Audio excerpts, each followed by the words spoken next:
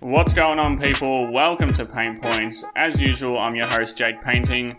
This podcast is proudly brought to you by the SB Nation Podcast Network and the Canis Hoopers family. Today, it's a Canis Hoopers party. I'm joined by two of the greats, two of Canis Hoopers' finest. First, it's contributor Jack Borman. What's going on, Jack? What up, man? And with me today as well is Editor-in-Chief Kyle Tigey. What's going on, Kyle? How's it going, dude?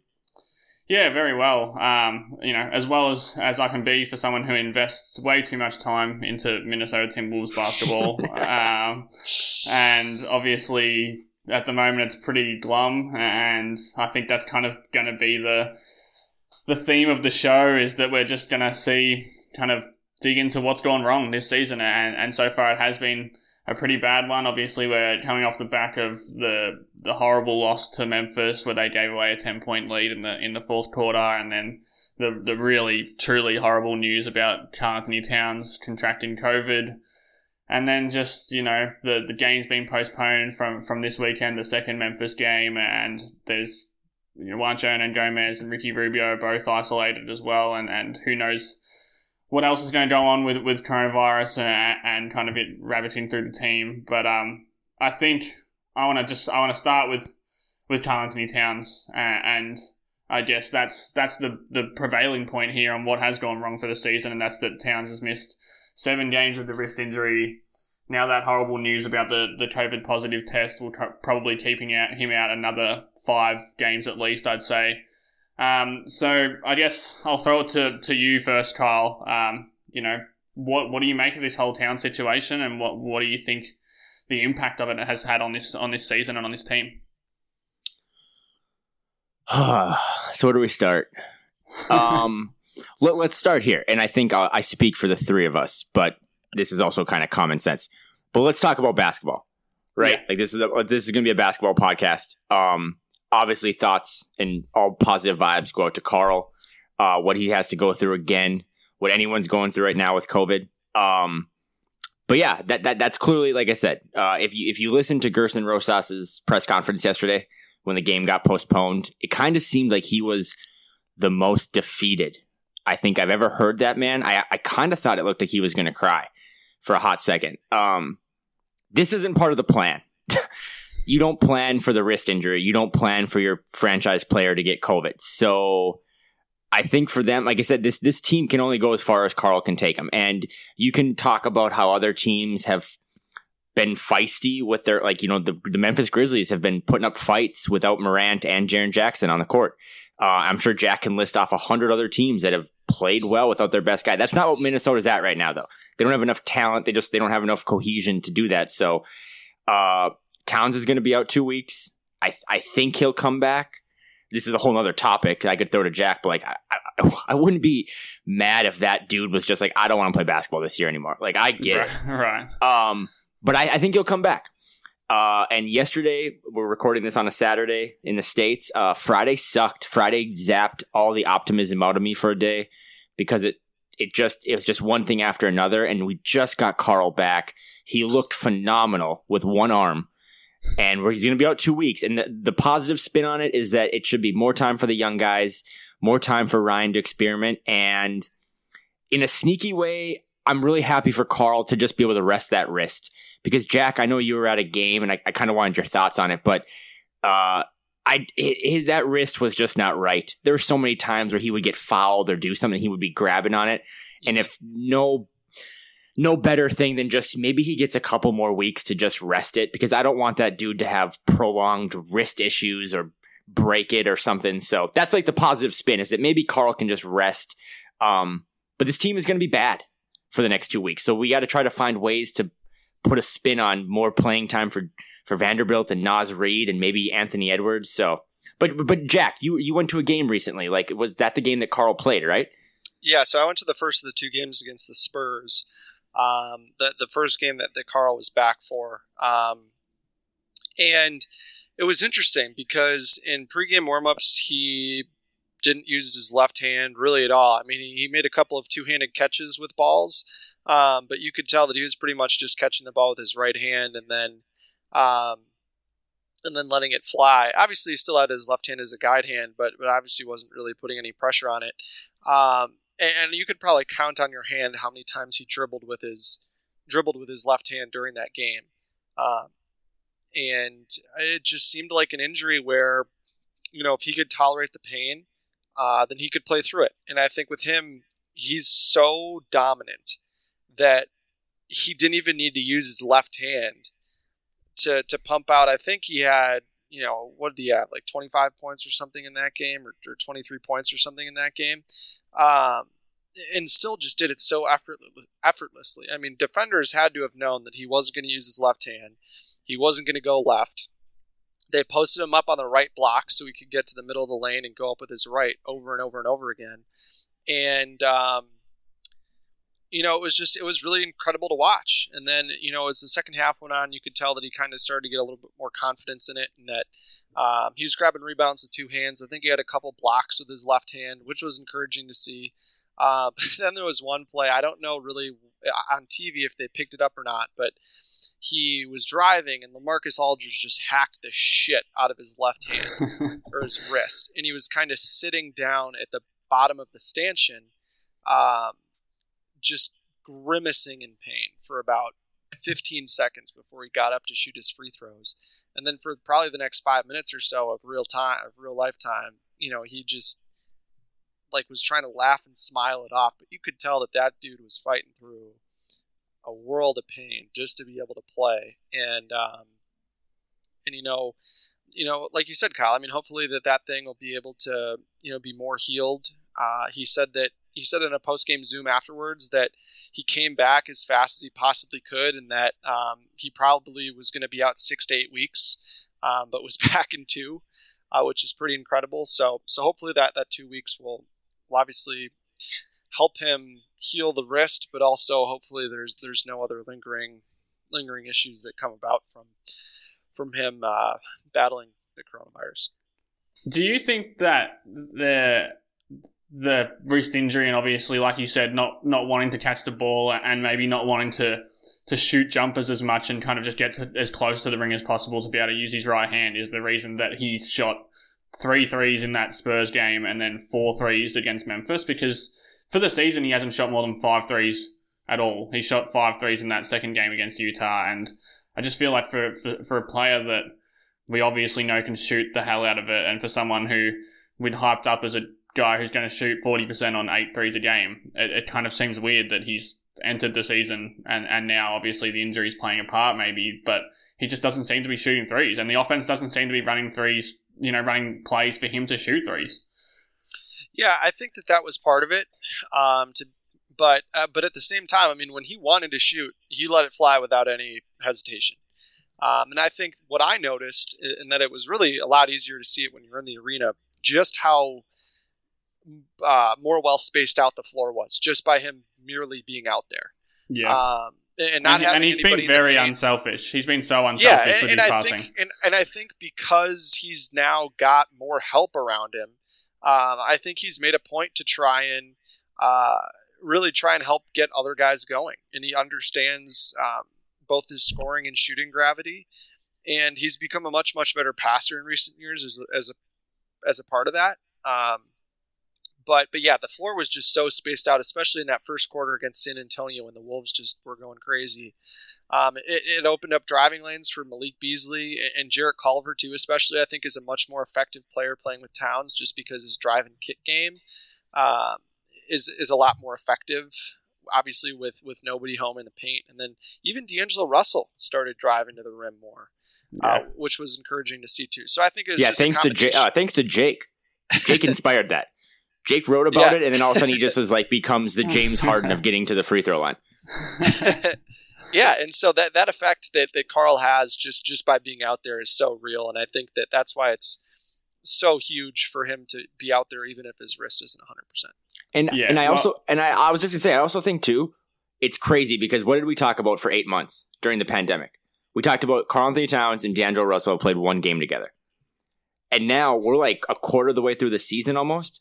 And they've only played 4 games together, I think. Yeah. So I think some of that whole not taking a lot of threes stuff is simply, I mean, every time this guy tries to acclimate himself back into the offense, he fractures his wrist. He gets coronavirus. Like, I think he's still trying. I mean, he just doesn't still. I don't think he really knows his teammates much because half the guys out there are new to him. So I don't think it's concerning long run. I just think that guy, again, this season is like what, they're 3-8. I mean, it feels like we're 65 games into a season. Like, that's how stressed and emotional all of us have become, is because 3 weeks have felt like 4 years. So, yeah, I think to your point, or to both points, I think that how much better he makes these teammates and how, you know, astounding it is that he's made them so much better without really knowing him. I've got these numbers in front of me. Obviously, 2-man, you know, net rating lineups aren't a perfect science, but I found these so interesting just because in general, Minnesota's 2-man lineups, 5-man lineups, whatever lineups have been terrible, horrible, no matter who is in them. They're minuses and sometimes huge minuses unless they're the, you know, Vanderbilt, McDaniels minutes or whatever that are coming in a 35-point blowout. But these are Karl-Anthony Towns' top 6 or 7 here. So he's a plus 14.4 in 47 minutes with Jarrett Culver. He's a plus 12.5 in 48 minutes with Anthony Edwards. A plus 11.6 with Malik Beasley in 108 minutes. Plus 10.7 with Ricky Rubio in 73 minutes. Plus 7.1 with Josh Okogie in 77 minutes. And plus 0.8 with Russell in 90 minutes. Like, that's bizarrely good for a team that's 3-8 and that have constantly been blown out. That pretty much every main roster, you know, core roster guy is a huge plus next to Towns on the floor. And I think, to me, that was the kind of the numbers that I came across that just made me stop for a second. Obviously, I know how good Towns is, and we all know how good Towns is, but that made me really take a step back and be like, shit, like, this team can actually win games when he's out there, and they just, the difference between, you know, those partnerships with Naz Reid or those partnerships with Ed Davis, and that's not a knock on those guys, really. It's just that Towns is uplifting everyone this season, and that's because he's playing good defense, and he's obviously still an offensive superstar. And it's just so hard to watch, you know, this team without Cat, and then while still knowing how good they can be with Cat, or at least how competitive they can be with Cat, because right now missing 15 of the first 20 games just seems like it's going to be impossible for the team to recover from. And that's a good bookmark right there, right? Because the whole reason you have me on is because I'm caffeinated and because I'm optimistic. But like, if anything, and again, Jack's been to games. You both have sat in on press conference or, you know, media availability after. Great stats that you provided. My basic stat is that Karl-Anthony Towns is so goddamn good at basketball. Like, that's what I take away from you reading those stats. He uplifts everyone, and he's a different human being than he was 6 months ago because of what he's gone through 6 years ago. My biggest takeaway, while all those numbers are great, and I know Jack will back me up on this, listening to what Karl says is like, to me, if you're like clinging to, okay, oh my God, we're going to be 2 more weeks without him. Naz Reid's going to be getting just crushed on pick and roll. Like, what, you know what I mean? It's going to get bad. It's going to get darker before it gets lighter. But I think Karl-Anthony Towns is just a completely changed human being. And when he came out that night and had that passionate press conference about if we're up 20, we need to go to 30. We're up 30, we need to go to 40. That mentality wasn't here before. He is hardened. He is, as he's said, not me, soulless. He seems more like an assassin. And if they can just get him healthy and get through this COVID thing, which is very serious, but get him through it, I think he has the leadership skills now to, like you said, it doesn't matter who's on the court with him. If you, me, Jack, Mike, and Carl were on the court, we'd all be plus, because that guy would somehow make us all better at basketball. That's because I can bang corner threes, but you've underrating my corner 3 ability.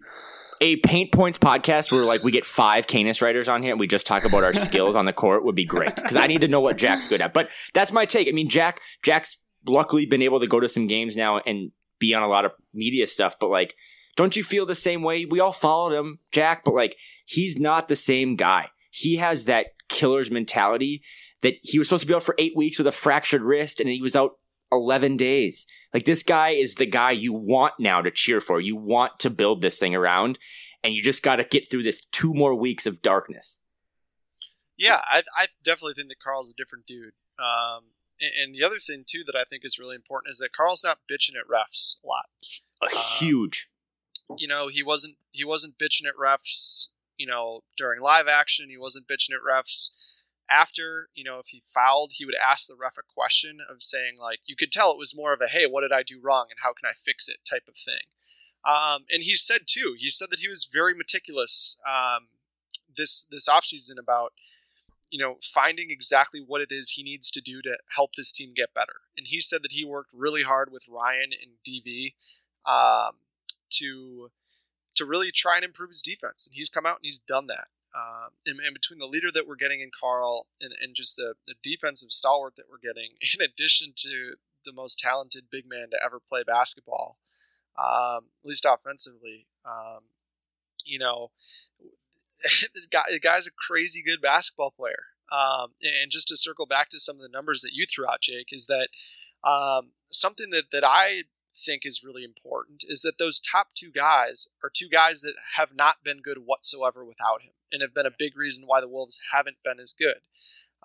And so hopefully when Carl comes back and those two can play with him more, you can see some of that confidence from Jarrett Culver and Anthony Edwards come back, because those two were awesome in the first two games of the season, playing with Cat. And Culver again was very good in the Spurs game. I think the first Spurs game he might have gone like 0 for whatever, but there's just a different pep in his step when he's playing with Cat. I also think that having Cat in there too simplifies Culver's role defensively and kind of takes a little bit of weight off of his shoulders. And again, it just all comes back to confidence for some of these role guys for the Wolves. And, it's interesting that the Wolves have a coach who seems to be very optimistic, very player first, very let's pump my guys up and tell them I believe in him. But a lot of them have confidence issues, and that seems to be a red flag for me. Not necessarily about just the players themselves, but also about the coaches and the positions that the coaches are putting them in, even without Karl Anthony Towns. Because, like Kyle said, there's all these teams. There's Memphis, there's Boston, there's Washington, teams that have Orlando, that have lost all these guys from COVID or injuries or whatever. There's Chicago, that are lacing them up every night, going out there and fighting their ass off and keeping the game competitive. And sure, the Wolves played the Clippers and the Lakers, yeah, whatever. But you got blown out by 30 points to the Wizards on a second night of a back-to-back when you were sitting your ass at home the night before. So, I mean, it's things like that I think about, and hopefully we'll see kind of a better Culver and Anthony Edwards once Cat returns. I'm going to hijack this. I want to ask Jake's opinion because I know Jack's opinion, and I did talk him off the ledge. But you brought it up, Jack, so fault's on you. Let's just pivot quickly into thoughts on Ryan, because I definitely wasn't going to go this podcast without going through the Saunders stuff, because obviously it's pretty prevalent at the moment. I think I was harsh on Saunders last year, and I thought during the off season maybe I was a little too harsh.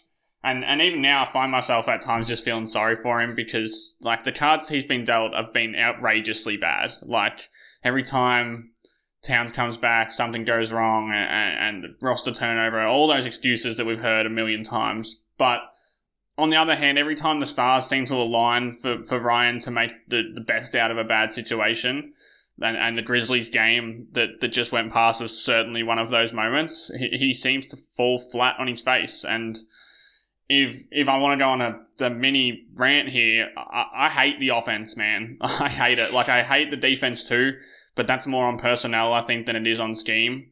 And obviously Pablo Prigioni is just as much to blame, I think, for the offensive scheme. But to me, the offense is bland. It's boring. It's varsity level shit. Like, that doesn't mean that they don't occasionally run a nice action for Malik Beasley or a nice action for Cat, but in the aggregate, I just don't think it's good enough. They have way too many weapons to run 15 seconds of weave action into a stagnant pick and roll where they stick Anthony Edwards at the top of the key and don't run anything to get him downhill. They stick Ricky Rubio on handoff actions and don't let him work off ball screens with rim runners like he's shown he's so good at for his whole career.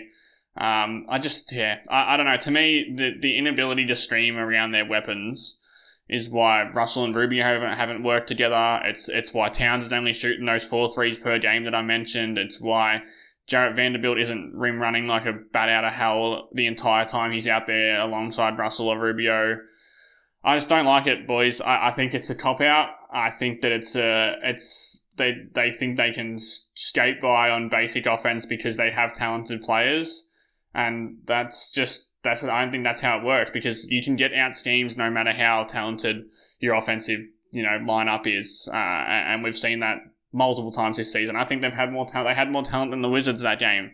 They have just as much offensive talent as, the Blazers, or just slightly less, not 35 points less. So they have just more offensive talent, clearly, than the Grizzlies a few nights ago. Like, I don't know. I don't think I can be talked off the ledge when it comes to the offense. Maybe with other stuff, like maybe one of you, Jack, like, can you convince me that the rotations and the in-game management aren't just as bad as what I think the offensive scheme is? Or are you you're shaking your head at me, so this might not be going well? Yeah, no, I'm not going to do anything to convince you that it's not terrible, because it's terrible. I have tried to give Ryan the benefit of the doubt in my mind, online, on podcasts. And I'm out of leash to give, to be honest with you. I think Ryan is a phenomenal leader, and I think his presence is crucial for just the well-being of guys like Ricky Rubio and Cat and Anthony Edwards. And I think as people, that's really, really important to their development as players. But like you're saying, Jake, the Wolves just have way too many weapons offensively for something to be this rudimentary, and especially with someone like Anthony Edwards. I know I've talked to Kyle about it a bunch, that Anthony Edwards is so goddamn good when he goes downhill, and he can use his size and athleticism and aggressiveness to just bully anybody that's his size or smaller, or even guys that are bigger than him. He can get right by him, and the Wolves just leave him on an island half the time that he's out there. And people want to blame Anthony Edwards for not being, the next coming of Jesus Christ or LeBron James because he was the number one pick. And it's not necessarily his fault. Are there possessions where he takes dumb shots or whatever? Yeah, absolutely. Everybody's going to take dumb shots every now and again. But at the same time, like, kid's 19 years old. He didn't really have a preseason. He didn't have a training camp. You've got to put him in positions to be successful. And the coaching staff just doesn't seem interested in it.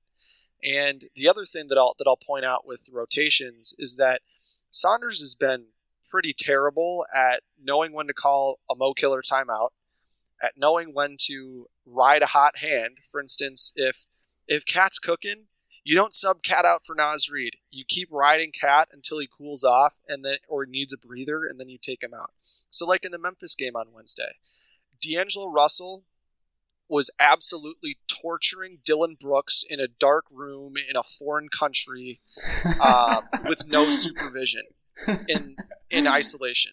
And I think he scored 3 or 4 possessions in a row.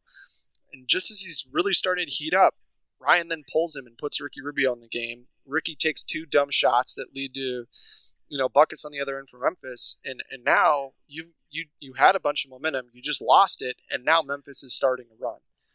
And it's stuff like that. That's all it takes. That's all it takes sometimes. Like, the NBA teams are good. Like, you can't give them a sniff. You can't give Memphis a 4-point lead, in a game that should be 15, because they're not, even without Ja and even without Jaren Jackson, like, the teams are NBA teams, and they can hit shots and they can punish you if they smell blood in the water. And I think that's kind of what you're getting at there.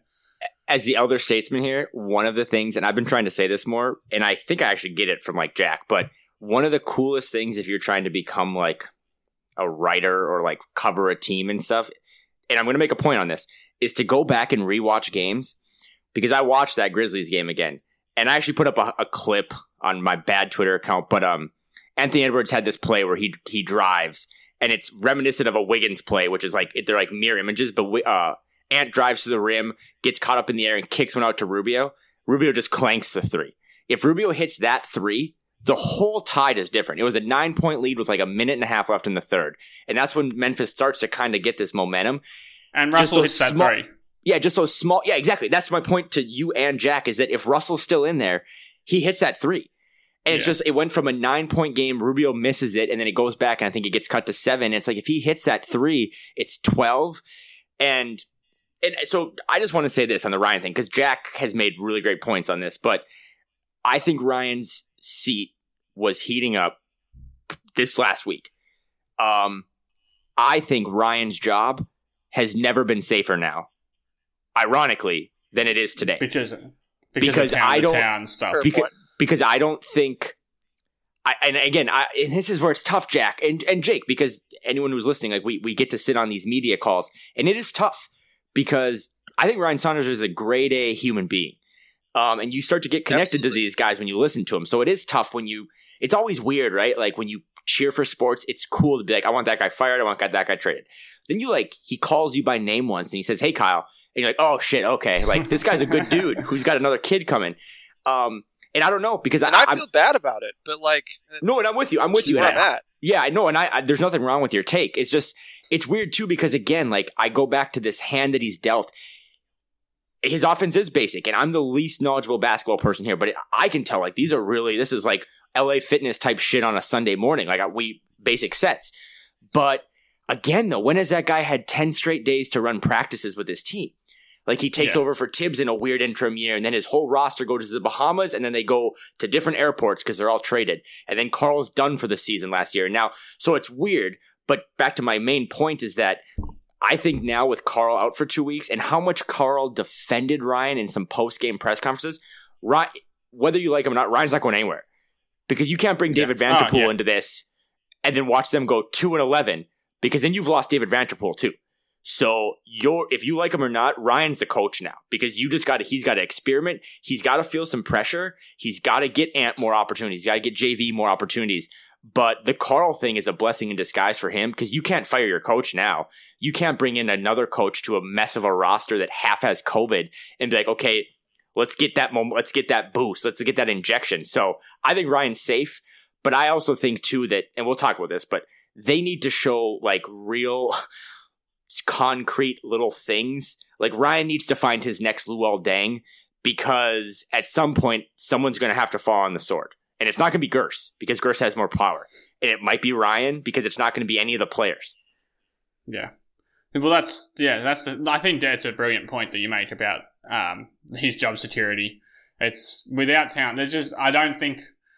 I've always been of the opinion is that they're not going to fire him this season no matter what. I think it would have to get really bad. And honestly, like, the way it's going, it could have got really bad, but 20 and 50 kind of bad.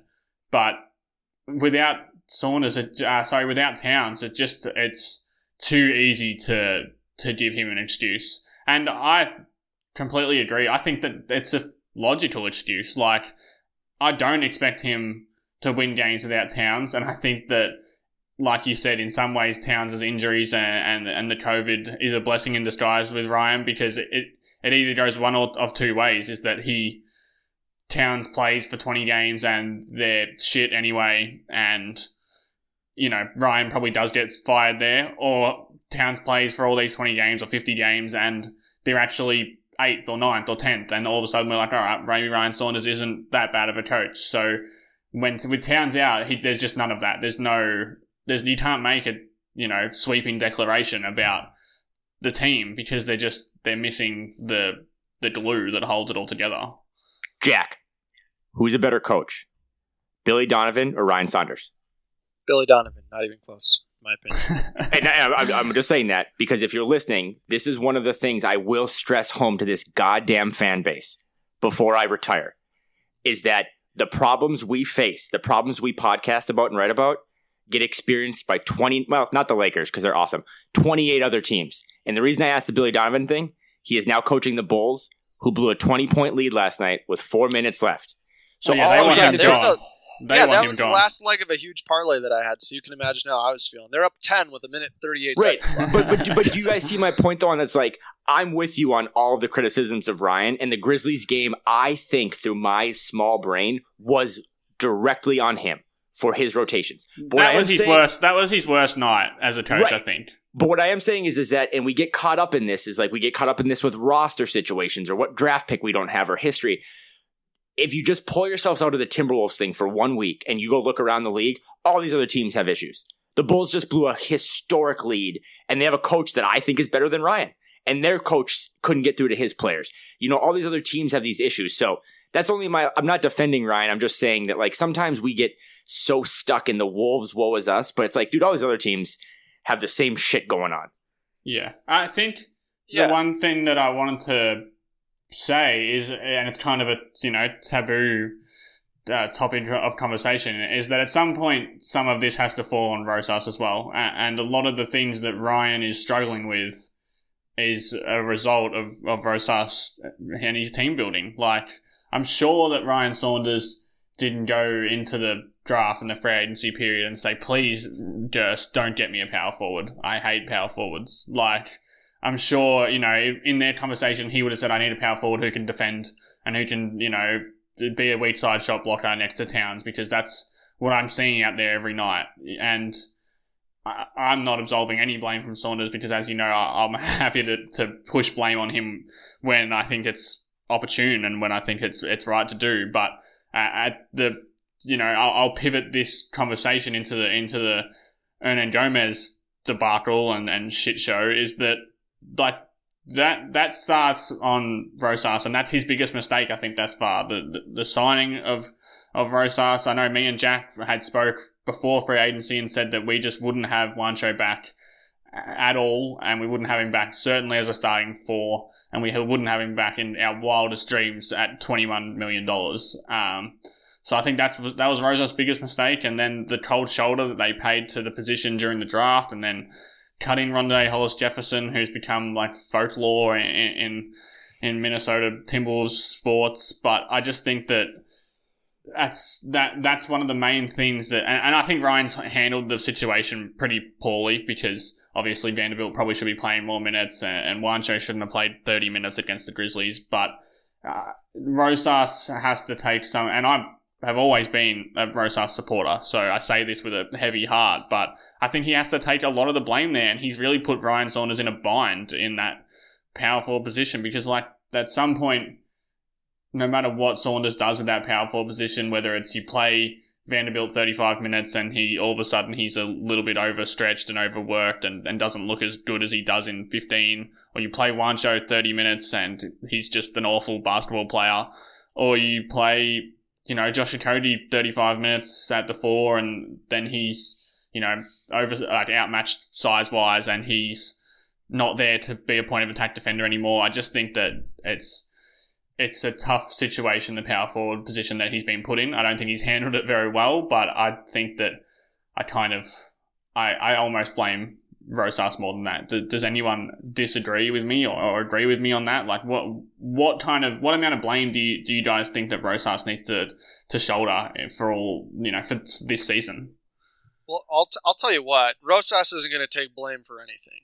Oh, he's not going to take the blame, but how much do you attribute to him? So I think that, one, we have to acknowledge too that Rosas seems like somebody who's very filled with pride and is very, very confident in his own abilities and his decisions. And I'm sure that him signing Juancho to that contract also came with a mandate to Ryan of saying, hey, Juancho has to play X amount of minutes to start out, or keep giving Juancho shots or whatever, or chances or whatever. But my problem lies in when you're in a game and Juancho's already played 25 minutes or 27 minutes or whatever, and he's actively hurting your team's chances of losing or your chances of winning, and you have Jared Vanderbilt or Josh Okogie, or there's other adjustments that you can make just within the flow of a game, that's on the coach. And the other thing too is that if your coach doesn't have the leash or the free reign to say, you want to know what, this guy's been terrible tonight and I'm doing something else, then chances are maybe that person shouldn't be the coach.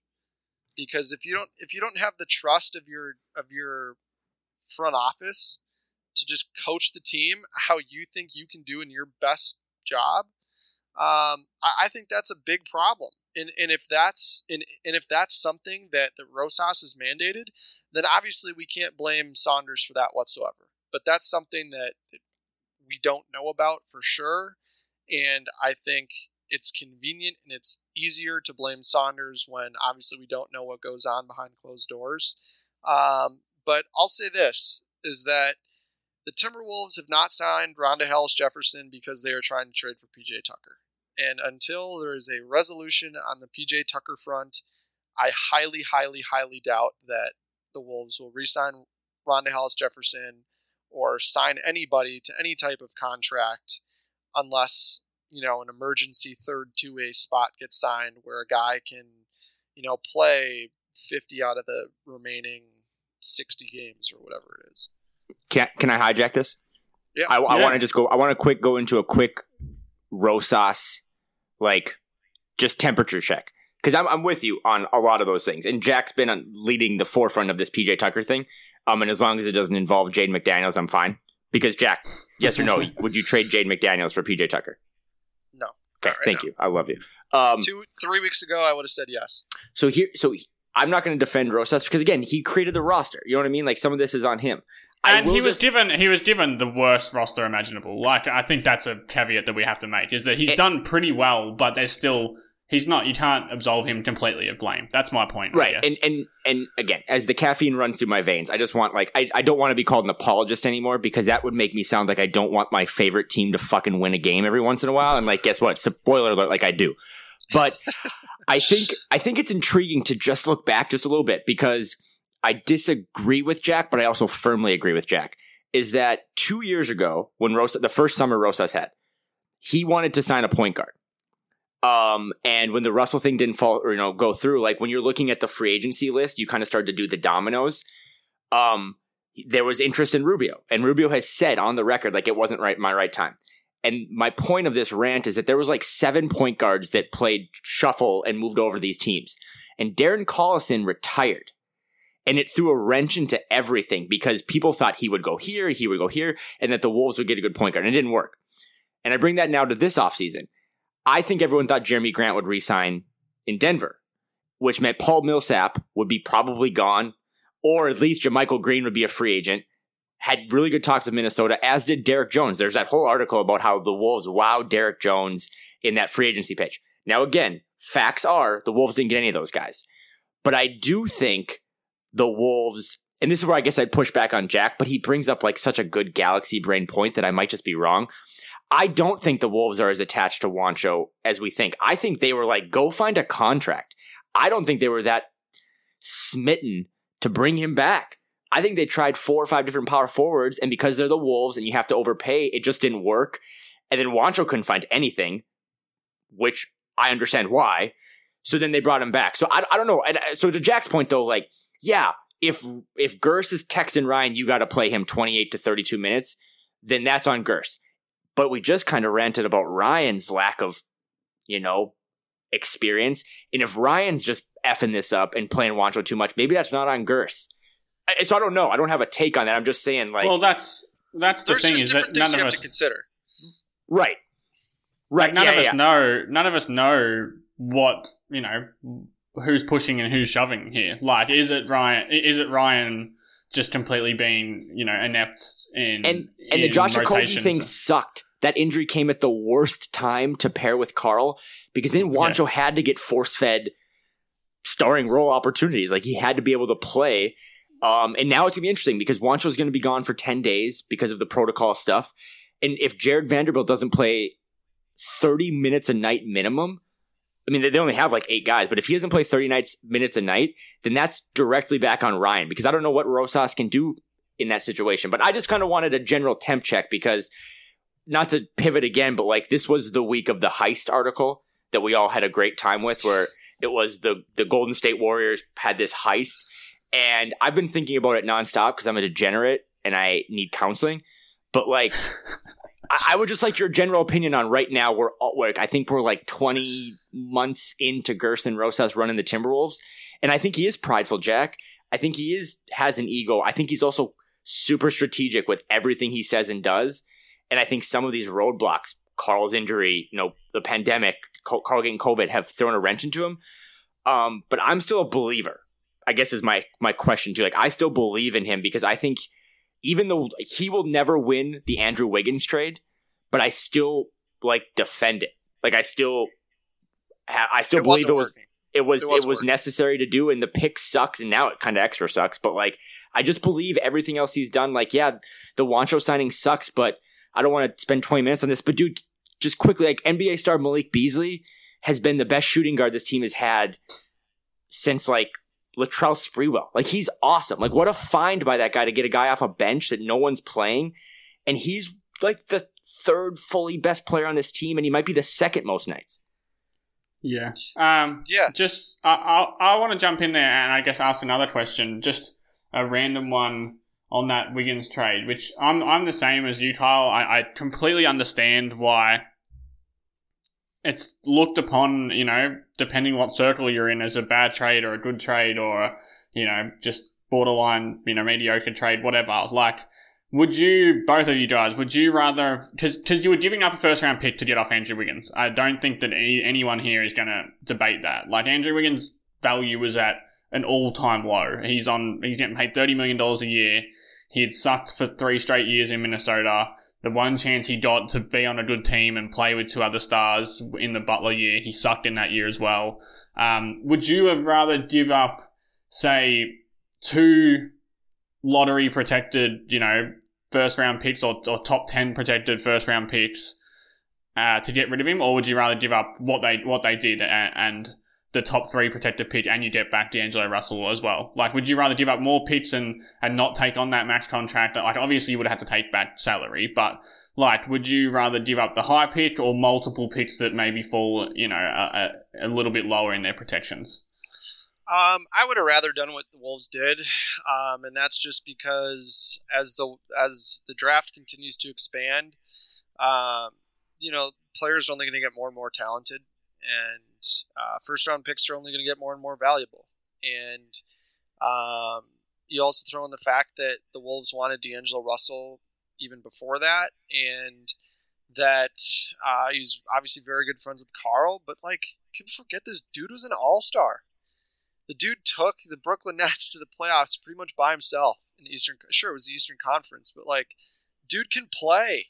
And there were nights where you were a Wolves fan and you just knew, like, fuck, D'Angelo Russell's just gonna cook us tonight. Like, D'Angelo Russell had 50 fucking points against the Timberwolves one game last year. Yeah. Like, sure, the Wolves ended up winning on the back of Andrew Wiggins, which is ironic, but like, you know, I rather would have done what we did, just because when he's at his best, like when we saw D'Lo cooking on Wednesday night, like, that's a really good player. He's been I think he's been really good. And yeah, sure, D'Angelo Russell was really shitty for the first 4 games, but for the last 5 games, yeah, his numbers are incredible. Yeah. Exactly what you'd look for. And people want to look at all this on-off bullshit. And yeah, you want to know what? The on-off bullshit's going to be really skewed right now because D'Angelo Russell has been playing starter minutes and has been playing with starters, whereas Ricky Rubio has been playing with a bench unit that has been okay. And when you don't have Karl-Anthony Towns and you don't have Josh Okogie, like, that starting unit is going to be way worse and get killed way more when they're on the floor. And I think that that's just kind of contributed to this, you know, let's hate on D'Lo narrative. And, you know, sure, did I say that D'Lo wasn't playing well when he wasn't playing well?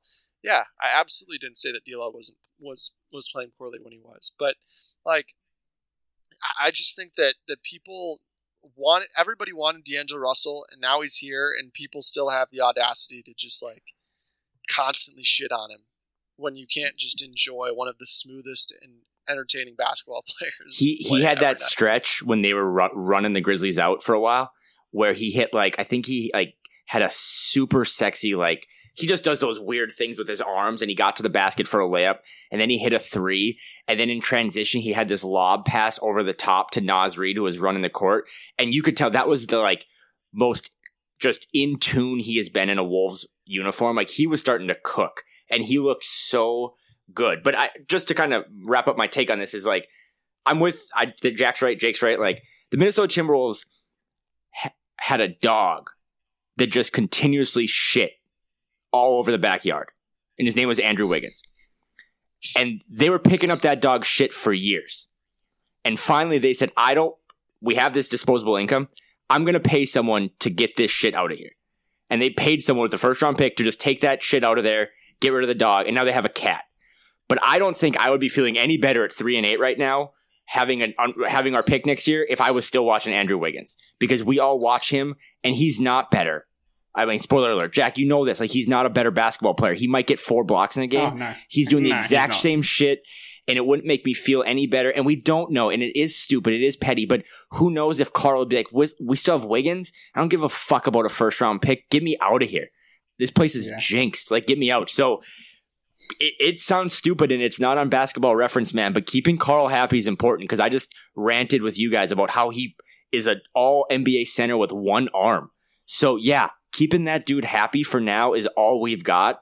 And I am so glad not to have Andrew Wiggins on the team. And I just love watching people just search him on Twitter every night. Search him. Because if you go to the latest, people have watched more Andrew Wiggins games this year in the Bay Area than they've watched in his entire career. And they are getting the experience, man. It is so enjoyable. They're on step one. They're on step one of the Andrew Wiggins cycle, which is excitement that he's living up to his potential.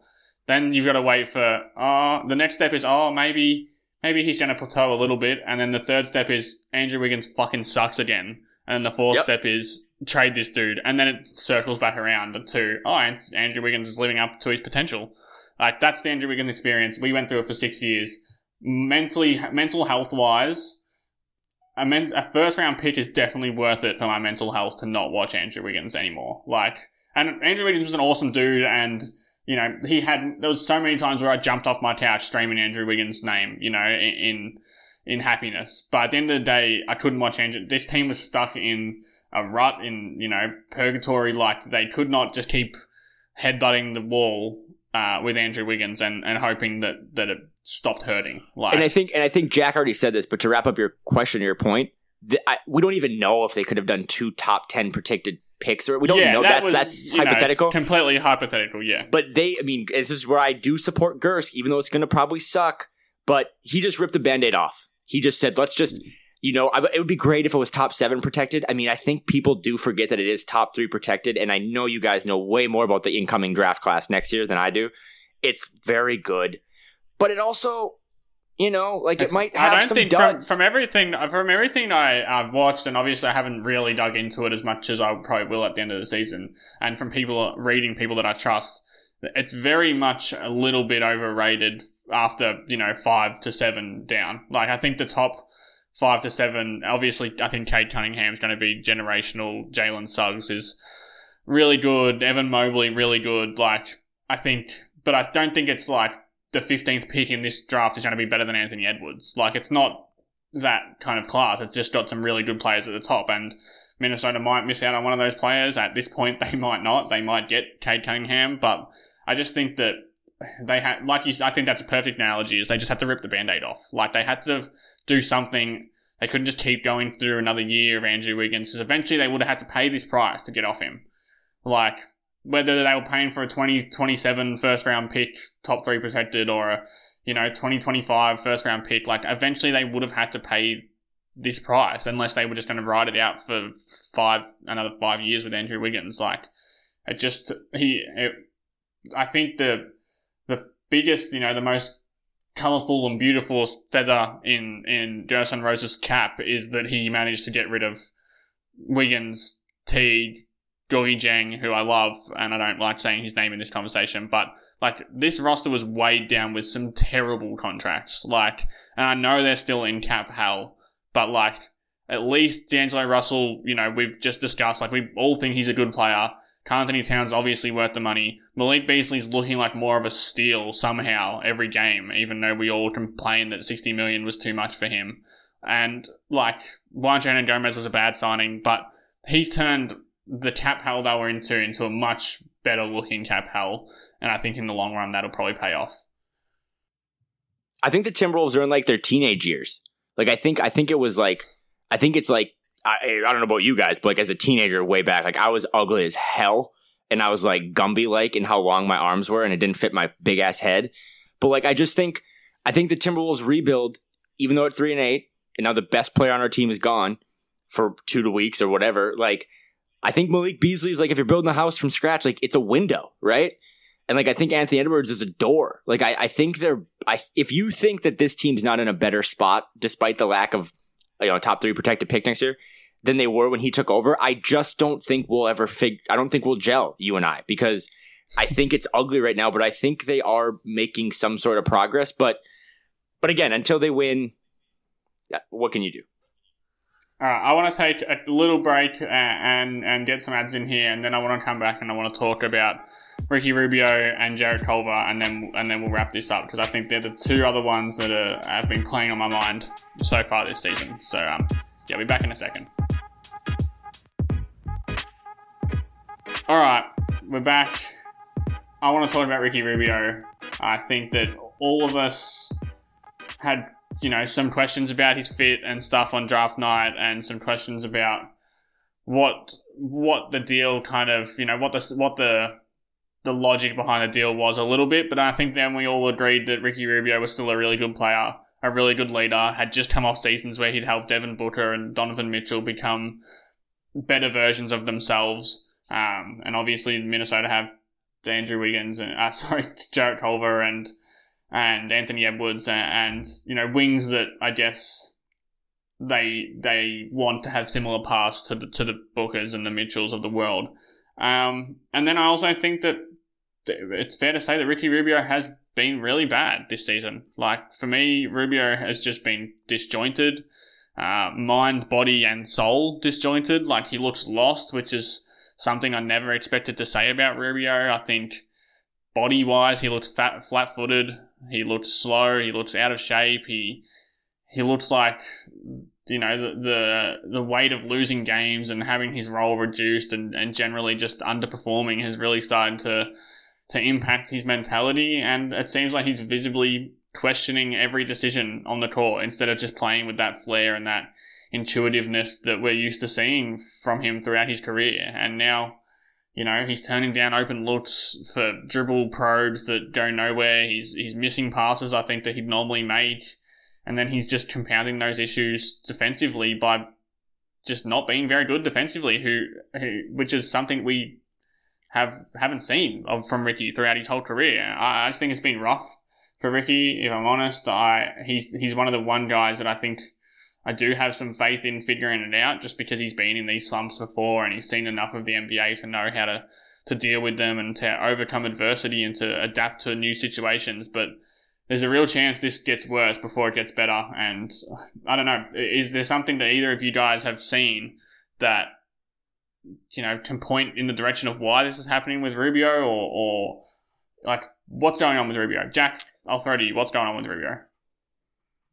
I think for Rubio, I just don't think he understands the balance of how much he needs to shoot the ball or try and take it to the rim and rely on the other guys on the floor.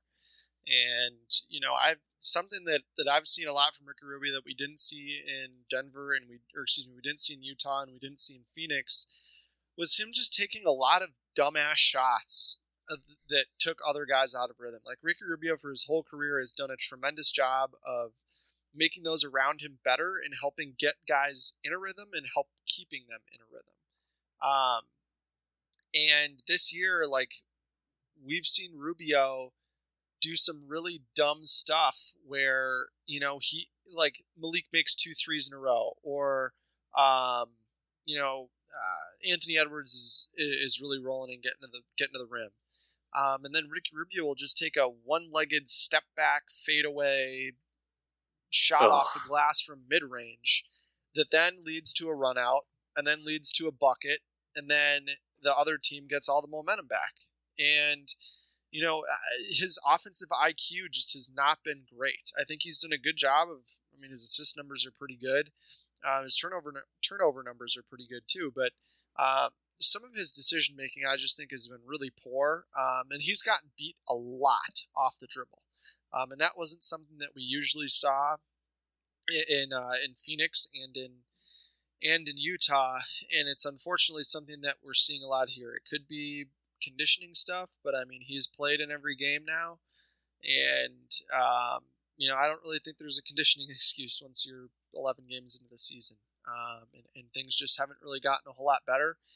And, hopefully for his sake, he can start shooting it better so that way he can at least put a little bit more pressure on defenses. But I think the thing that I've noticed too is that a lot of the guys in the Timberwolves roster need help with like having a point guard that can collapse defenses and then kick the ball out. And we know that Jordan McLaughlin can do that. And I would argue that Jordan McLaughlin might be a better fit at point guard on the floor with this roster than Ricky Rubio is. And you could also make the argument that Rosas made a really stupid move by, trading James Johnson, who would be a perfect fit on this roster and is exactly the type of guy that this team needs right now, to, just help kind of stabilize things. And, you could look too that Precious Achiuwa, who I know Ryan Saunders was very high on, was around at 17. He got drafted at 20 by the Heat. And if you don't trade Rubio, maybe you keep James Johnson for the year or use him to trade later, and then and then you can also draft Precious Achiuwa, and there you have two really solid power forward options, and that probably looks a lot better than Ricky Rubio and Jaden McDaniels right now. But I think Jaden McDaniels is also really going to be a player. Just his combination of size, athleticism, and really good skill with the ball in his hands too, I think is great. So I think when you think about the Rubio trade, that's also something that you have to consider. I think the Rubio, I think again, I have like weird pictures in my childhood basement still of like signed by Rubio. Like I'm top 3 favorite Timberwolf. And I know if our friend Leo's listening to this, he's going to be just crushed. But like, I don't think anything about this has gone right. And it sucks because I have this weird like way of like just relating to people and like how good humans are. I don't think he's done anything right. And I think it sucks for him because I think he has no idea what his role is, right? Like he needs the ball. So like everything Jack just said is right, but like he's not going to get to the rim all the time. And like, I mean, dude, he's missed a couple bunnies that were embarrassing and he's made a couple layups that damn near gave me a heart attack because he's still like, it's just like open layups for him are a brain fart. Like it just doesn't work. So I think he's going to be a contract. Like I just think when this is all said and done, I don't think we're going to see this guy finish these last 2 years on his deal and then re-sign, which sucks, but it pulls at my heartstrings. But like I haven't seen anything about him so far go right. And again, some of it's not his fault because he's getting tossed into all these different rotations and all these different experiments, but he's had too many times. I don't expect him to hit a bunch of threes and make a bunch of layups, but he's had too many times where he just has like, he's trying to make a play and he has a full court pass that gets stolen, or he just, like Jack said, his defense has not been there. And that's kind of why you need him too. So it's sad. I don't know how much better he is than Jordan McLaughlin for what this team needs. And I think that's a big question mark because one of those guys you're paying peanuts and one of those guys you're paying $16 million. So I think I don't think, unlike Carl, I don't think he's in like a, Jack, correct me if I'm wrong, he's not like in a 10-day quarantine.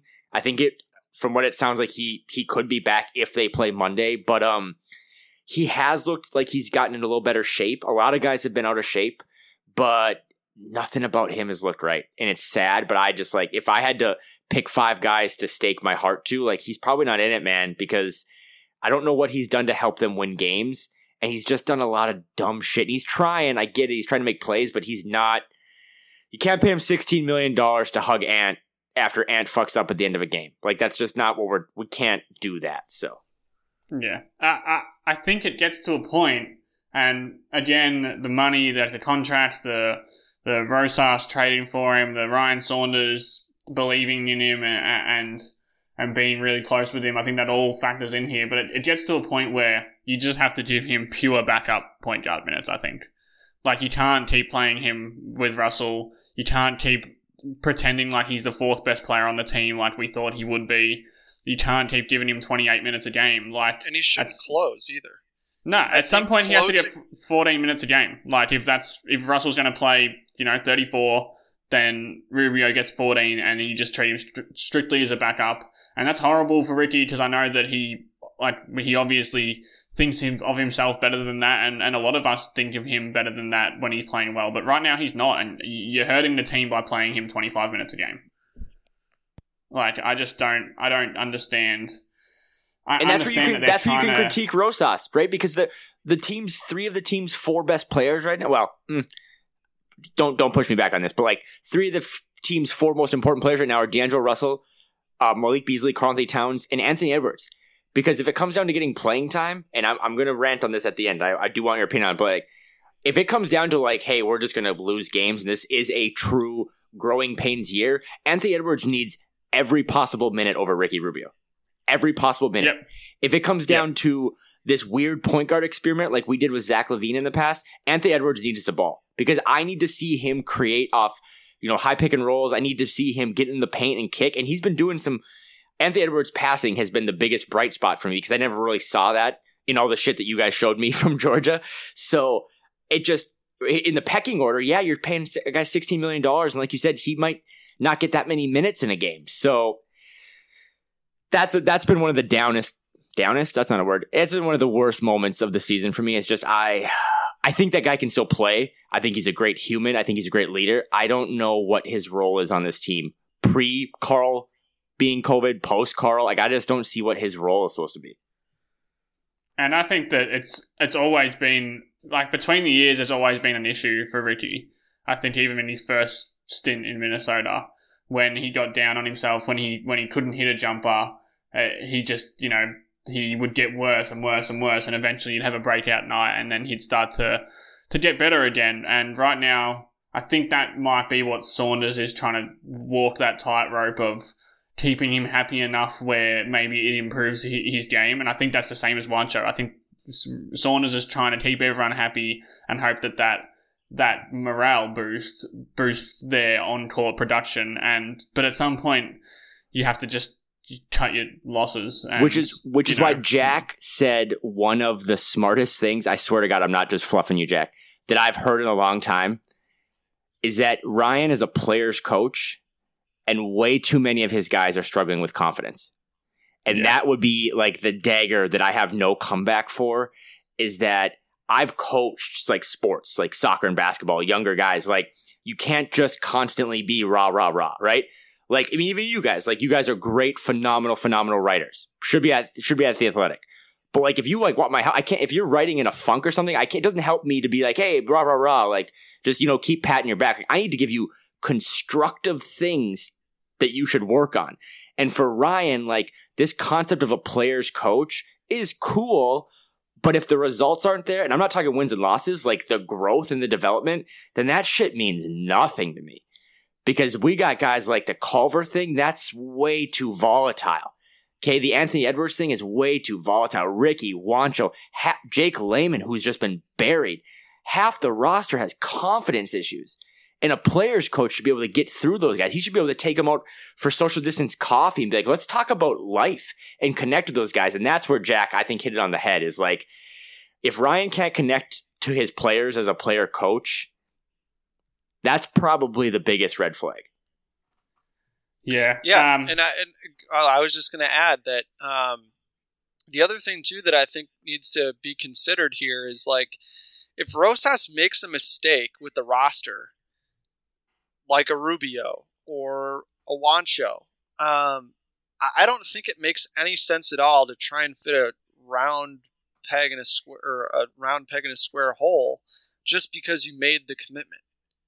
I mean, half the reason why shitty teams stay shitty is because they make these moves, convince themselves that they're the right moves, even though it's clearly not working, and they just end up digging themselves a deeper hole. And right now, I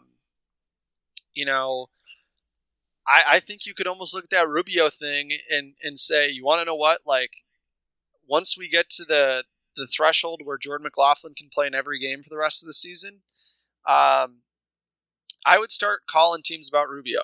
I would. Because I think he would be a lot better in a different situation. And I think you want to punt on that asset while it's not completely depreciated. And I'm not saying that like Rubio is going to get completely depreciated like Jeff Teague, because I think that Rubio is able to provide a lot more value, especially to a playoff team, than Jeff Teague would. But too, the other thing to consider is that Rubio's contract is $17 million, and that's a pretty damn good salary piece. If you're trying to trade for a disgruntled star, maybe it's Ben Simmons now because of the shit show that's gone down in Philly the last week. Maybe it's, Bradley Beal. Maybe it's, insert player here. I don't know. It's just, I think that I thought when Rubio came in, there's no way he was going to get traded before, his contract is up, which is at the end of next season. But now I think it's looking more and more likely that he's gonna get traded. And I would just say, because Jack brought up a good point earlier about pride, I also think Gerson Rosas is a fucking killer. And I think, as we saw last year when he got all these guys on his roster, he signed all these guys. Yeah, they were one-year deal stuff. Brought them all to the Bahamas. When they realized in that 35-game experiment or whatever that it wasn't working, or some of these guys can't be spacers, he purged the roster. And if we all talk to people, by the way, we all have like little connections. It's a fact that Jarrett Culver was available this summer. And that was his first big move, right? And they didn't move him. But I do think, to defend Gers, even though I'm talking about messes he's made, I don't think he would hesitate a second to flip Rubio, Culver. I mean, I think the only reason he can't trade right now is because half the guys on his roster, Jack, right? Like, they can't trade him until March 3rd or something. Rubio is eligible to be traded. Okay, so maybe. But I'm just saying, like, I don't think that guy, for as much as people thought he brought Rubio in as a PR move, I firmly don't think that guy gives a damn about flipping Rubio again. And that's where that's where I support him, is I think that guy's ruthless. And I think he will cut bait if he realizes that they're not, like, that's why I think Juancho will be gone. I differ with Jack on this, I think, but I think he's like, this guy's not going to work. We got to get rid of him. And I think Is he a killer? Is he a killer with the roster? Is he a killer? But is he a killer with himself? Oh, this has got psychological. Does he look in the mirror and say, I fucked up, so I'm going to get off this? Because right now, we've only seen stuff that he's brought in. We haven't seen a thing where he's acknowledged, you know what, I fucked up on that. Yeah, all of the things that he shipped out. All of the pieces that he's shipped out have been Tibbs pieces, not Rosas pieces. Well, exactly. Yeah. I mean, I was talking about like the Jordan Bells of the world and stuff, guys that we thought like, oh, he got Jordan Bell in and they have his bird rights and all this stuff. And then he was like, no, Jordan Bell can't play. He's out. So yeah, but I also think it's easier to do that when a guy's making a minimum contract or just barely above it than it is when a guy's making $17 million a year and is a fan favorite. And no, that's a good point. Is a guy that your best player trusts. So it's just going to be interesting to see if they can do something differently with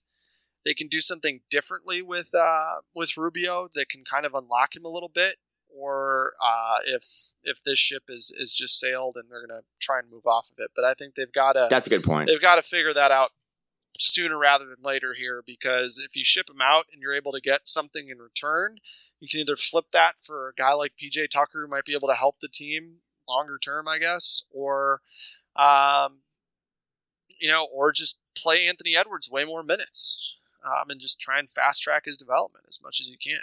So, all right, I want to move on to one guy, and I think that he ties into the same kind of confidence and mental makeup issues, and we've already touched on him a little bit, but that's Jarrett Culver. Obviously very different in terms of talent and experience and game style, but I think right now the mental makeup between him and Rubio seems to be on the same wavelength, and that's something that's become like a staple of Culver's time in the NBA. When things don't go right for JC, he just goes into his shell, and you can see it in the way he's completely shunned the three-point shot from his arsenal. He attempted 11 threes in the first 4 games. He's taken 11 in the 7 games since. He's taken 2 in the last 3 games.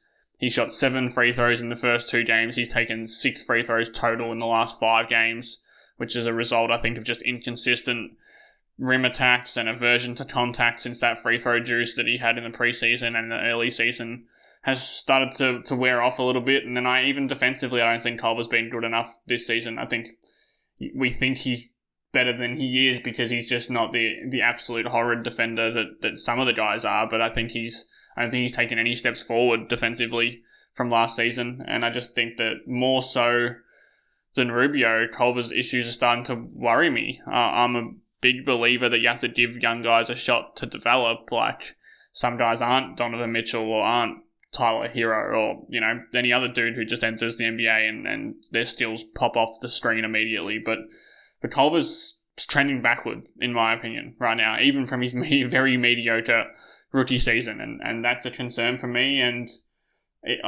is he a guy that, Kyle, is he a guy that you think along the same lines as Rubio? Do you think that they're going to look to cut bait again? Like, obviously they tried in the summer. Do you think they'll look to cut bait on him again? Like, is he salvageable in your mind? Well, this is what Jack boxed me into a corner. That was a good point. I feel like I'm in prison. But I mean, yeah, I think that's a good point. We haven't seen Gers cut ties with a player that he invested in. So I have no counter to that. With Jarrett, I actually thought Jarrett, even though his again, his confidence issues and stuff, I thought he started to look pretty good there for a while. But that's the problem. That's the problem, is that he starts to look good and then he has one bad game and it just saps everything out of him. And then all of a sudden he has 3 bad games where he can't, you don't even notice him out there. And I know he does, every game he does 1 or 2 good things, but like, he's 100 games into his career now, 90 games or whatever into his career. Like, we need to start seeing these flashes at least a little bit more often and these confidence issues a little bit less. I am not smart enough to comment on this, but I still have faith in him, but I'm not as attached to him as I probably was over the summer or last year. I think he's put together more goods than bad building off of last year. I really do. And I think as fans of a bad team, we're prisoners of the moment of every time he does something good, it's +1, but every time he does something bad, it's -2. So I think that's where we're like kind of stuck in like, yeah, like he had a moment, I think, against the Grizzlies where he drove really hard because he's jacked up on protein powder and got to the rim and got fouled, right? But he didn't like to drive those last 3 months last year of his rookie season. And he was like, fuck it, I'm going to the rim. Got fouled, clanked both free throws. So it was like the +1, -2 type thing. So I still believe, I like seeing him out there. I like seeing him with Josh. I like seeing him with Ant a little bit. I don't think I would just trade him for a 30-year-old, guy on the last year of his deal type thing. But like, again, if we're cutting down, I would much rather get rid of Rubio and still believe in Jarrett. But I'm not as attached that like if he was in a bigger part of a deal. I mean, we had all talked about Aaron Gordon this year, right? Like if he was part of an Aaron Gordon deal and you could make it work, I think I just want to win. Like I don't care as long as they don't trade Anthony Edwards. I'm okay. Yeah, Jack, and I think. Go ahead. I was just going to ask you: would you trade Culver for PJ Tucker? They're at the opposite ends of their career. The potential for Culver's still there, where obviously PJ Tucker is who he is. I have a number in front of me which I just want to throw out because I don't have a chance to do it properly again. That the Rockets are 21 points worse defensively when PJ Tucker's on the floor this season, which is weird. Then kind of probably just a function of them being like dysfunctional. I think the Rockets stats on and off are that's a real stat, by the way, that Jake just said. But I think they're about as meaningless as what we try to gather from the Timberwolves right now, because half the time James Harden was just stripping on the court. Like he was not trying. But I'm just going to say my part, and then I want Jack to put me back in prison. I would not trade that because I don't think that's how the Timberwolves ever. I think they should get PJ Tucker if they can. I think if they was cost 3 second-round picks, they should do it. But I don't think I would do Jarrett Culver for him. Because I think, again, that's just a short-term thing that you gotta figure out. But Jack, tell me I'm wrong. I'm not going to tell you you're wrong. I'd also keep Jarrett Culver. And the reason being for that is because if a guy's shown a legitimate synergy and chemistry with your best player, and it's led to good results on the floor, then I think there's cause to keep a player like that, especially if he's on a rookie contract, and especially if he's made significant improvements from year 1 to year 2. And, for Jarrett Culver, I think it's just a confidence thing. And I think when Cat was out, that was just a blow to his confidence, because I think Cat being on the floor makes the game a lot easier for Culver on offense and on defense. And I think you try and ride it out as you can with Culver. Just because I think that their Wolves have enough on the roster as it is to trade for PJ Tucker without having to include Jarrett Culver. Like, you could trade Jake Layman and Ed Davis in probably 2 or 3 second round picks, and get a deal done. And that would work financially for us and for them. And we could also take back Chris Clemens, who's a guy who has a torn Achilles right now, but is an unguaranteed contract, so he can still be traded. Chris Clemens would still be better than Juancho right now. Didn't Chris Clemens score like 30 against Minnesota last season? I swear to God, yeah, that he happened. Did. And he's sorry, I interrupted you. My bad. I think he's top 10 too. Yeah, he's way up there in the career NCAA scoring ranks. He led the NCAA in scoring the last 2 years. He was at, I think, Campbell was the school he went to. But yeah, I think that the Wolves have other ways that they can get the deal done. So you obviously try and do that first. But like, if they say like, hey, we'll do PJ Tucker for Jarrett Culver, I think I would try and throw Jake Layman in there or Ed Davis in there and say, give us back Ben McLemore or Daniel House or something and throw in extra shit. But yeah, I think it would just depend on what the deal looks like and what Cat looks like when he comes back, if he comes back. And I think, again, age is not an indictment of winning, or that's not the word I'm looking for. But anyway, age, like Jarrett Culver's 21 right now today. He turns 22 in February. The guy that he was essentially traded for, Cam Johnson, who has probably looked better, right, Jack? Like, Cam Johnson's just looked like a better pro. Oh yeah, absolutely, has looked better. But he's a good player. He's good. He's 24 though. He turns 25 a month after Jarrett. So again, not that it's a big deal, but Jarrett still is only 21. Like, again, going back to the +1 - 2 thing, like, yeah, it's not beautiful with him, but if you do go back and look at 2019 draft results, half the guys in the top 15, like, you can really poke giant holes in. Like, and someone just raised their hand and yell at me, but like, Jackson Hayes has been terrible. Like, Kobe White's had his ups and downs. I mean, there's a lot of guys in that draft that didn't hit. Yes, Tyler Hero was awesome. Yes, PJ Washington's been awesome. But I just think that Jarrett he's still too young that I wouldn't just be like, hell, we're going to trade him for a quarter rather than, 75 cents. I agree with that. I wouldn't trade him for that. And I don't necessarily think PJ Tucker is a quarter either. But all I'll say is that when we saw Jarrett Culver, when we saw Jarrett Culver in that last preseason game, or in the preseason in general, and then in that first couple of games in the NBA regular season, he was legitimately excellent. And both as a defender and knocked down open shots, got to the rim. And I think and we didn't see that really at all last year at any point in the year. And now the fact that we've seen that, I think, might almost make the Wolves want to hang on to him and see if they can unlock it. But it's just so tough that from the Wolves' perspective, everything you evaluate has to be done when the team is somewhat at full strength or evaluating that person and their role in relation to Karl Anthony Towns, because the entire organization revolves around him. And it's really tough when Jarrett Culver's looked really good with Karl Anthony Towns, has looked really, really, really bad without him. It's just tough to kind of sit here and try and decide, okay, do we wait for Cat to come back, try and get a more full evaluation, or do we just say, you know what, it hasn't worked, and just say whatever, fuck it, and we're going to trade him? Like, it's just the Wolves are in between a rock and a hard place. And he's the type of player that goes somewhere else and becomes really good. Like, yeah. that's the model here that Minnesota have seen happen to them hundreds of times. So, like, if they traded him for peanuts, PJ Tucker would probably be terrible for half a season or something, and he'd leave in unrestricted free agency, and then Jarrett Culver would end up averaging 18 points a game next season or something along those lines. So it is tough. I don't think I answered, but I do agree with both of you guys. I wouldn't trade him for Tucker, and I think just getting the lay of the land here, I think I've been maybe a little bit more down on him than either of you guys, but I think that I also, like I said, I believe that you need to give these guys time to develop. We see way too many players get good in their 5th year.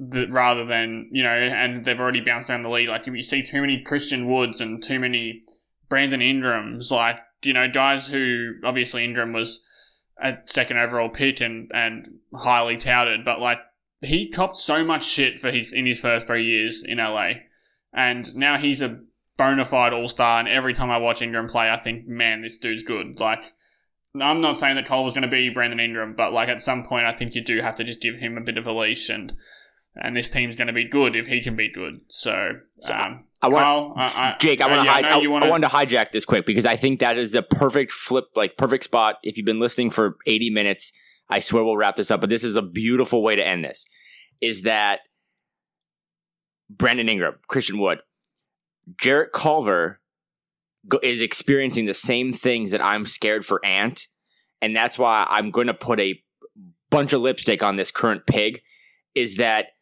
Ryan my biggest gripe with the Minnesota Timberwolves and Gerson Rosas and everyone involved in that organization is that they didn't really understand the expectations for this year. Yes, they have 2 All-Stars. Yes, they had the first overall pick. You can't come out and say, man, I'm so horny to win 30 games. But I'm going to say it now. The sooner this franchise realizes where they're at and the realities of the situation, the more fun and the better this will be over the next 5 years. And the reason I say that is Jarrett Culver came in his rookie year, did not get a summer league because of all the dumb NBA rules, got thrown into a weird training camp, and never got to adjust. Jarrett Culver would have played a hell of a lot in summer league as a second-year guy if life was normal. He would have been living in Las Vegas and doing no sinful things because he's such a good guy. Anthony Edwards would have spent his whole summer in Vegas doing the same thing.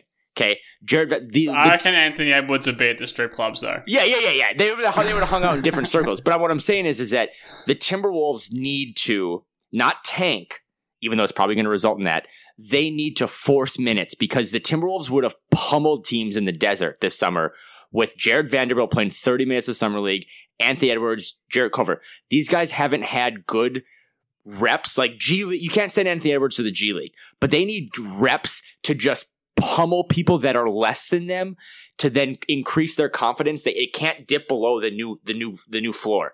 So the Wolves need. That's why what I want to ask you is, what are your expectations for the rest of the season as we sit here at 3-8? Towns is out for 2 weeks. What are your realistic or your kind of realistic expectations? But also what would you want? Because what I want is I want them to force minutes to Culver. I want them to Russell's going to play. He'll be fine. He'll keep them afloat to win some games.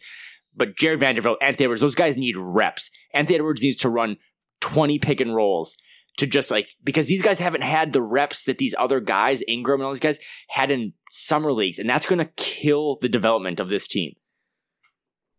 Yeah, my expectations seem to fluctuate on a daily basis. I don't know what I expect from them. I still expect them to, because of the pick situation, and they're not going to tank. And I think even at their worst, I don't think they're the worst team in the league. I think, we assume Towns are still going to probably play 40, 45 games or whatever this season, unless, God forbid, another injury occurs. By his rights, he just sits out the season because of all this COVID shit, and that would be completely fine as well, to be honest. But if Towns is there, I think they have to try and win games. I don't think you can get the 7th pick. I don't think you can just kind of not want to be bad, but I don't think Saunders can trot out McDaniels, Naz Reid, Anthony Edwards lineups for 15 minutes a game. If you're still not going to be the worst team in the league and you're still not going to get your pick, I don't think you can tank at all. I just think if Towns is playing 45 games, you have to try and win. I think I completely acknowledge that they're not going to win enough to be a playoff team, but I just think that you have to try and come 10th. And this all changes if Towns misses more time, and it all changes for the better if Anthony Edwards, finds a groove in game 30 and starts, playing really well, or if Jarrett Culver becomes the preseason Jarrett Culver dude that, destroyer of worlds. I just think you have to win games. I think you have to try your best to win games. Ryan Saunders himself needs to try his best to win games, or his seat is going to be burning hot by the end of the season.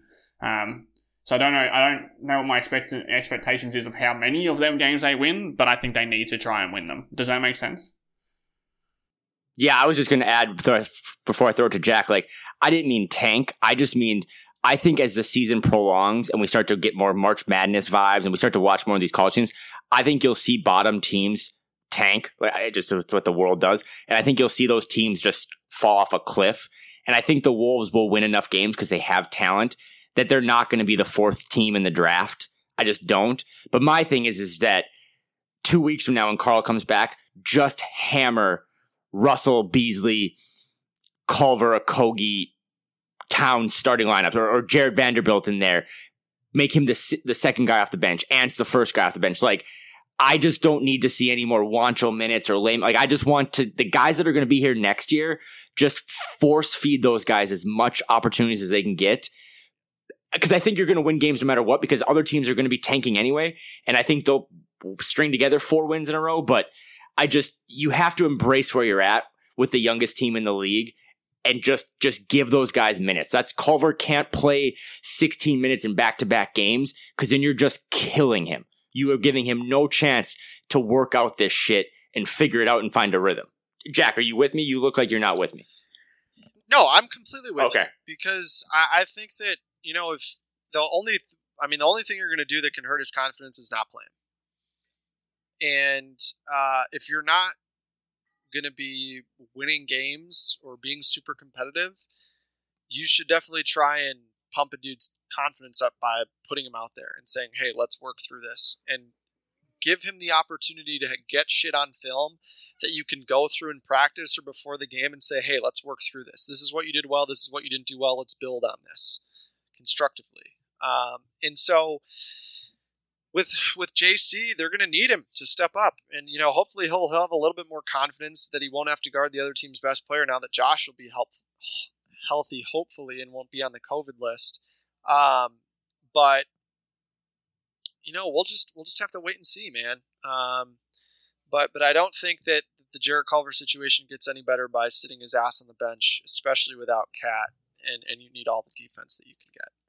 That was the point of my rant, is just like the Anthony Edwards boneheaded thing at the end of that game when he should have dunked it, or then he tried to kick it out and stuff. Like, I'm okay with that. And it's not because I'm an apologist. It's just, I think that was a cool growing moment for him that's on film, like Jack said, and they can learn from that. They can't try to just like salvage a win because they don't have their pick next year and just like give it to all these guys that don't mean shit. I can't watch, like, I'm cool with Anthony Edwards closing games, even though the dude has no idea what he's doing. You can't trust in Jared, especially while Cat's out. I think throw Jared. Fuck it, throw Jared Vanderbilt at the 5. Run D'Lo, Malik, Ant, Jo, and JV. Fuck it. Yeah. Why not? What do you have to lose? I think people forget that Vanderbilt's 21. Like, Vanderbilt from this year is just as much of a building block as Culver. There's probably not Edwards because he was the number 1 pick, but like, there's something clearly there in Vanderbilt, and I know we haven't touched on him much, and I'm gonna wrap this up in a minute, but like, Vanderbilt's 21, he's a restricted free agent, they've got his bird rights, like, there is no reason they shouldn't be treating him the same way as they're treating any other young player that they drafted or that they think can be a part of the future core, because he's younger than Culver, I believe, or at least right on par with him in age. Like, he's younger than Josh Okogie, he's, only 2 years older than Anthony Edwards. Like, he's a part of the core, Vanderbilt, and I think that you need to develop him just like you develop these other guys. And I don't want to rant on Vanderbilt. I've done it a million times on this show, but I just think that you are right, Kyle. I think I might have misconstrued your point a little bit when I answered that question. Is like, there's absolutely no way they should be giving, Wancho or Ed Davis minutes over guys like Okogie and Culver and Edwards and, like Vanderbilt. Like, these guys need minutes, and if Towns is there, I believe these guys can get minutes and still be a competitive team, at least as competitive as they're going to be with Hernan Gomez and Ed Davis and the likes of, those older dudes. Yeah, I mean, the last thing that I'll throw out there is that, I think the Timberwolves have been trying to give guys shots like Vanderbilt, or excuse me, not like Wancho and like Ricky and Layman. And now that you're almost done giving those guys shots, I guess, or you kind of know what you have, I think you've just got to do everything you can to focus on player development if you're not going to be incredibly competitive. But I also think that playing more minutes to guys like Anthony Edwards, Jarrett Culver, and Jared Vanderbilt are going to give you a better chance to win. That's than Juancho. That's my point. Thank you. Like that's my point. Like we're all on the same page. Hugs, virtual hugs. Like it's just I don't think the team is going to tank by just force feeding Anthony Edwards 32 minutes a game. Like I just don't. Like I think my biggest thing is that I was caught up in it and I'm so emotional. But like we had 9 months off from the team, and then we were so excited because they had Russell and Towns and health and stuff. They're the youngest team in the league. They have no chance to contend for anything right now because there's no like history of young teams winning. Youth just doesn't win. So the sooner, Jack said an hour ago, like does Gerst look in the mirror? As soon as this whole fucking franchise looks in the mirror and realizes where they're at and doesn't worry about the pick they might give up because they don't have to worry about Wiggins' shit anymore, I think they'll be better off, man. Like just throw those kids out there and just let them try to win. I think Jack's been on it earlier than anyone. Like let Jaden McDaniels play 10 minutes. He's done more good things, I think, than bad. Just like the Ed Davis days have to be done. I would rather lose with Jaden and Nas playing the front court than whatever the hell Ed Davis is going to do. Same with Juancho, same with Jake Layman. Like it just embrace the youth, let those guys figure out what they're doing, and then I'm sorry, Jack, I just stole the ball. No, especially considering that the G League bubble hasn't started yet. You know, obviously when the G League bubble starts, Jaden McDaniels is going to have the keys to the Iowa Wolves when they play down in Atlanta. That's going to happen, and that's going to be great, I think, for Jaden McDaniels. If he improves half as much as Naz Reid did in the year that he spent in Iowa, I mean, he'll be starting. McDaniels could fucking start next year. Yeah, exactly. Dude. So I mean, I just think that you have to reach a certain point where you think, what do I have to lose? Right? Yeah. And I wish Ryan Saunders would have looked down towards the end of his bench and been like, you know what? What do I have to lose? What do I have to lose throwing Jaden McDaniels out there if Juancho's not going to guard anybody? What the hell do I have to lose? Yeah, what's the worst that's going to happen? Am I going to get blown out? What's the worst that can happen? We're going to get blown out? Because I already got blown out terribly with all these guys playing. So it's just like, I don't know. My saving grace, and then I'll shut up. I'll mute myself. Is that look at the roster. I know. Yet Friday, January 15th was the darkest moment I've felt about the Timberwolves in a long time because I felt hopeless. Towns is, I think, 25. Beasley just turned 24 in November. Russell's, I think, 24, 25. You guys just said it. Culver, Okogie, Vanderbilt, 21. Anthony Edwards can't drink for 2 years. Like, I think once we finally realize, even though we were so hyped, although Anthony Edwards clearly having some drinks, good rapper, but like, as soon as we realize that this team, forget the first round pick, they don't have like at Benihana. Yeah, they're so young. And as soon as we stop trying to be like, hey, can we fight for the 9 seed in the playoff game? Who cares, man? Because it's like the thing we experienced with Tibbs. I don't give a damn that they won one playoff game and played 5 of them because it didn't mean shit. So I'm not going to be super happy in 2021 if they get to play in the play-in game and then get their asses kicked. Just develop these young guys. Because if you can't develop these young guys, they're going to be the Seattle Timberwolves real quick. So just force feed them minutes. That's my plea. I don't know. Yeah, I agree. I'm going to wrap it up because I think we're just going to end up ranting for hours if we don't. And I've already taken up plenty of your time, both of you guys. As usual, I appreciate the shit out of you guys coming on and doing this with me. I know I've been pretty inactive over the last week podcast wise. I've kind of had a busy life going on and sometimes life gets in the way of podcasts, unfortunately. But Jack, you can follow Jack on Twitter at JRBorman13. Jack, I appreciate you, dude. And yeah, thanks for coming on and talking shit with us, man. Absolutely, man. It's always a great time. Always good to be with you guys. And Kyle, you can follow Kyle over at Kyle Tigey. He also runs the Canis Hoopus account, so I'm sure you've seen him there, kind of just being extremely online. But yeah, and Kyle, be on the lookout too for we might be nearing recipe season from the Canisupis Twitter account.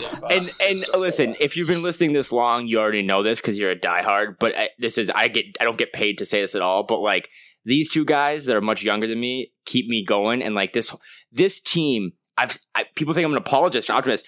This is the worst fucking franchise in the league. They do not deserve us. Okay, people know that inside and out. The people that cover this team. Jake's film room stuff. Jack had 2 of the best articles ever in 2020 that I read, like ever on anything. Like this team has such like Tyler Metcalf and Mike O'Hagan. Like this team this is the great. You guys are just fucking awesome. Like great writers. If you want to write for The Athletic one day, you will.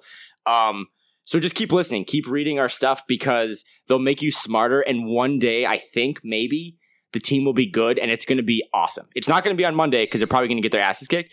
But it's going to be fun to read these guys as shit when they don't have to try to dig out 3 good plays of a 40-point blowout. Yeah. Thank you so much, Carl. They're obviously very kind words, and I concur that you should be reading Canisupis, and I think, if you listen to this, you've probably read Canisupis. But yeah, thanks everyone for listening, and thank both of you guys for coming on, and I'm sure we'll get together and have another chat soon. So yeah, peace guys. Peace out. Peace.